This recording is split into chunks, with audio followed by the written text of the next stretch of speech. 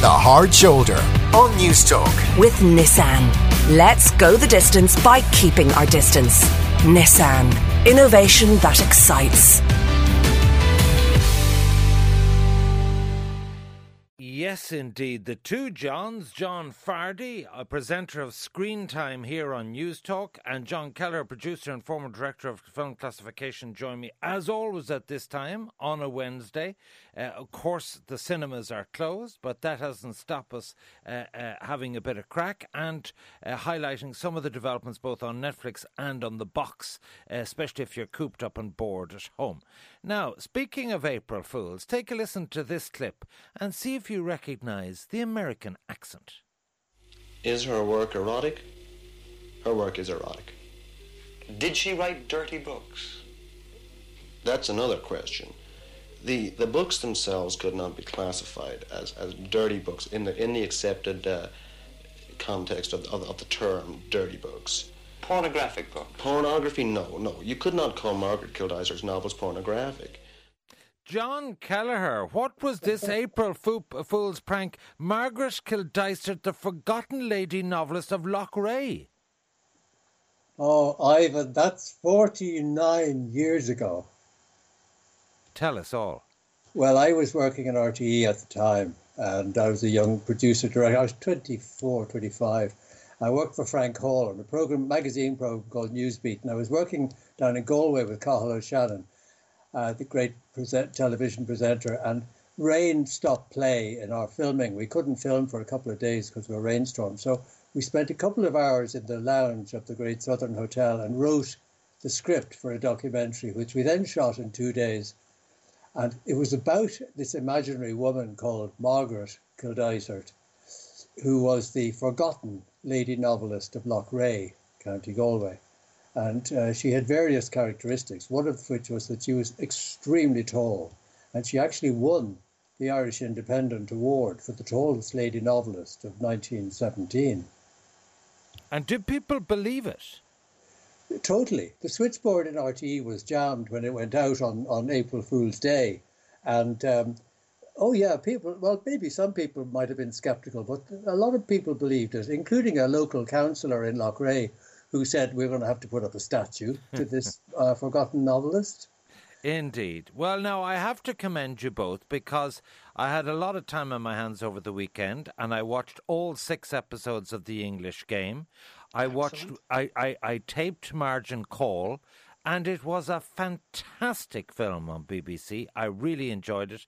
And Deirdre hadn't seen Rain Man, and we watched that. And can I add to the collection, Donald Sutherland and Helen Mirren on Netflix, I think it was, what do they call it? The leisure, the cruise or something, the holiday cruise or something like that. It was absolutely very witty in terms of the Leisure Seeker. It was good. So I'm down to, and I watched The Post last night. So I'm driven to distraction. You have another TV movie for us. The Name of the Father, John.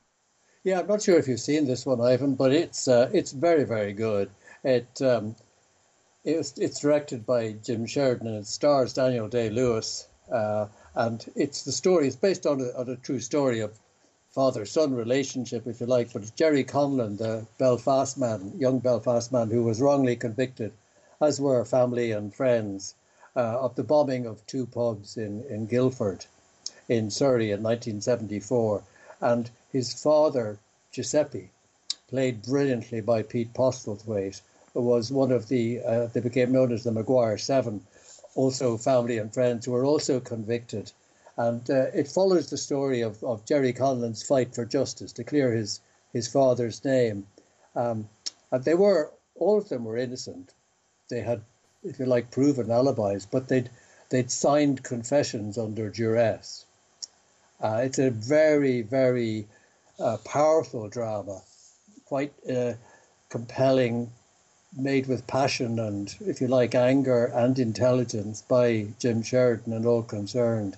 And some amazing performances, really terrific performances. It got 7 Oscar nominations.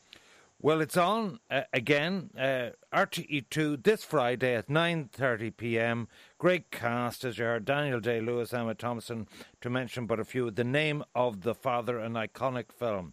Now, everybody seemingly is raving about this Tiger King on Netflix. John, tell us all.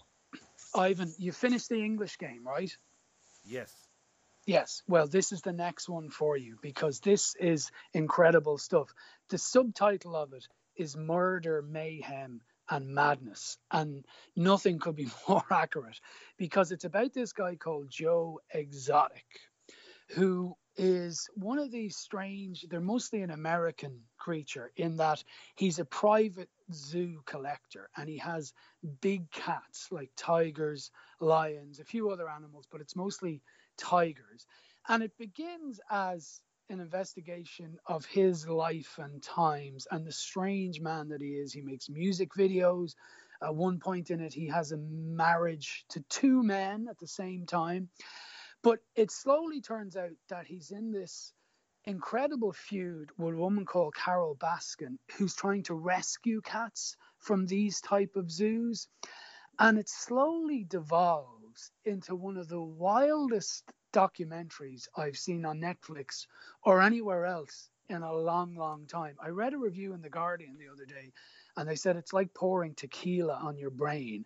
And I get exactly what they mean, because you're watching it going, what? Like, if I won't tell you much more because I want you to get into it. But if I told you the plot as it devolves, you wouldn't believe it, because other private zoo owners come into the picture and they all look like WWE wrestlers. Some of them are drug dealers. The woman who he's in this feud with, who's wants to rescue all these cats, has a really strange backstory involving the disappearance of her husband. It's off the charts. It's 7 episodes and you kind of end each one going, I can't take much more of this. This is insanity. It is brilliant. All right, take a listen to an excerpt from Tiger King on Netflix. Joe Exotic starts to behave strangely. And nobody helped me. Nobody. Get out of here, you He came out with a story. Somebody put something on my shoes to get that cat to attack me. What scent makes a liger attack your shoe? If I were gonna, if somebody wanted to kill you, then they would put like sardine oil all over you. Something that the cat wants to eat, not something the cat wants to drool on. All of the confusion that the Carol Baskin lawsuits were causing him and all the money was costing him. Somebody like Joe just goes crazy. His mood swings are significant. I don't give a Next time you're in jail and you're homeless, be sure you don't call me. So let's be. There's no actors in this. This is it's a documentary. Right. The footage is incredible of what they found on all these people. It's just off the charts. It's peopled with the most crazy Americans. Like it's like a Louis Theroux documentary. It's head scratching. And where it ends up is, like, you haven't seen anything like this. People raving about it. It's justifiable. I urge you to report on this next week with me, because we got off to a good start this month. No, you did. English Game. I think Deirdre would find this equally fascinating. Well, no, but the point is this: a Louis Theroux is a kind of 1 hour feature talking to odd Americans and all that kind of thing. How would you get 7 episodes? Like, does it follow a plot line? And therefore, why would people, if it exposes them as being a bit weird and crazy and ruthless and violent, why would they cooperate with it? You can't turn away. Believe me, you can't turn away on this. You would absolutely. As soon as you turn this on, you won't want to turn it off. And the people that he's filming, like, they're probably not aware of where it's going to end up until they get there. But there are so many twists and turns in this of stuff you couldn't possibly imagine seeing coming that I don't want to spoil before you've watched it. But you will not regret watching this. I guarantee you will come on and say, you are absolutely right. Okay. I would wager that with you. Right. Just some text. Both myself and one of my mates separately started watching Tiger King and both lost interest after a couple of episodes. Very trashy. Started the English Game instead, which was much better, says Chris in Dublin. Paul in Portobello, conversely, says, I watched Tiger King in one night. Ivan, have you watched Mindhunter? Is it like Mindhunter? No, nothing like it. But Mindhunter is also very good. You might enjoy that, but the trashiness of this will appeal to you. All right, it's on Netflix. It's called Tiger King. Everyone is talking about it.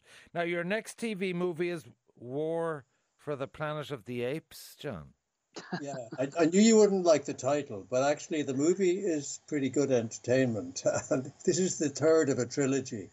There's actually been 9 films altogether under the sort of vague title of involving Planet of the Apes, but this is the third of 3 recent ones in the last decade. And it's a story it's 15 years since this pandemic, a virus killed billions of people worldwide and created a breed of intelligent super apes, if you like. And despite constant attacks by the humans, the leader of the apes, Caesar, who's played by Andy Serkis, whom you'll know from Lord of the Rings, Gollum, he's tried to keep peace between the apes and the humans, but there's a kind of maverick, ruthless colonel, special forces colonel, played by Woody Harrelson, who's out to get them. And Caesar's wife and his son are killed, and then he embarks on a mission to kill the ruthless colonel. So you've got this epic battle between apes and humans to determine the fate of the species. All right. War of the Planet of the Apes is on 9 o'clock on Channel 4 on Saturday. Finally, John, Pen 15 on Sky Comedy and Now TV. Yeah, absolutely. Now, if you look at it's written in front of you, PEN15, you had a very adolescent joke, like something someone might write on a copybook in school. And in a way, that's what this is about. It's about 2 13-year-old girls entering high school with all the expectations, all the worries, but the conceit here, and it's a comedy, and it's a very good comedy, the conceit here is that the 2 writers, Maya Erskine and Anna Klunkel, play their 13-year-old selves. They're both 31, but they're cast as themselves, age 31, pretending to be 13. So all the other actors around them are actually 13 and 14-year-olds in an American high school. But I guess the point they're making is, you know, you're the same person you always are, and your 13-year-old self is probably with you all the time. Now, that sounds like a bit of a highfalutin concept, but this is actually very sweet, funny, poignant at times, because, you know, it addresses kind of school bullying, and at one point in the first episode, one of the girls is put on this ugly list, and it's heartbreaking, but then she finds a bit of solace with her best pal. So I really like this. I'm not sure if it's one for you. Maybe it might be a bit millennial, to use your phrase, because it actually takes place in the year 2000. It's like a Y2K thing, but I found it very sweet and funny and kind of heartfelt as well. All right, it's on 9 p.m. every night, is it, on Sky Comedy? No, just on Tuesdays. But if you have Sky Go, you can watch it all. I've watched 3 of them already. Very funny, very sweet. My wife, my Deirdre, who's not called Deirdre, but you know what I mean, she enjoyed it very much as well, you know? Right, okay. And she's a lot to put up with, as you know. Pen 15, my thanks to the 2 Johns. Thank you indeed for... we have to put up with what's on the box, I'm afraid. Well, that's the pick that you have the name of the father, War for the Planet of the Apes, and you have Tiger King getting a hot recommendation with Pen 15. The Hard Shoulder on News Talk. With Nissan. Together, let's play our part by staying apart. Nissan. Innovation that excites.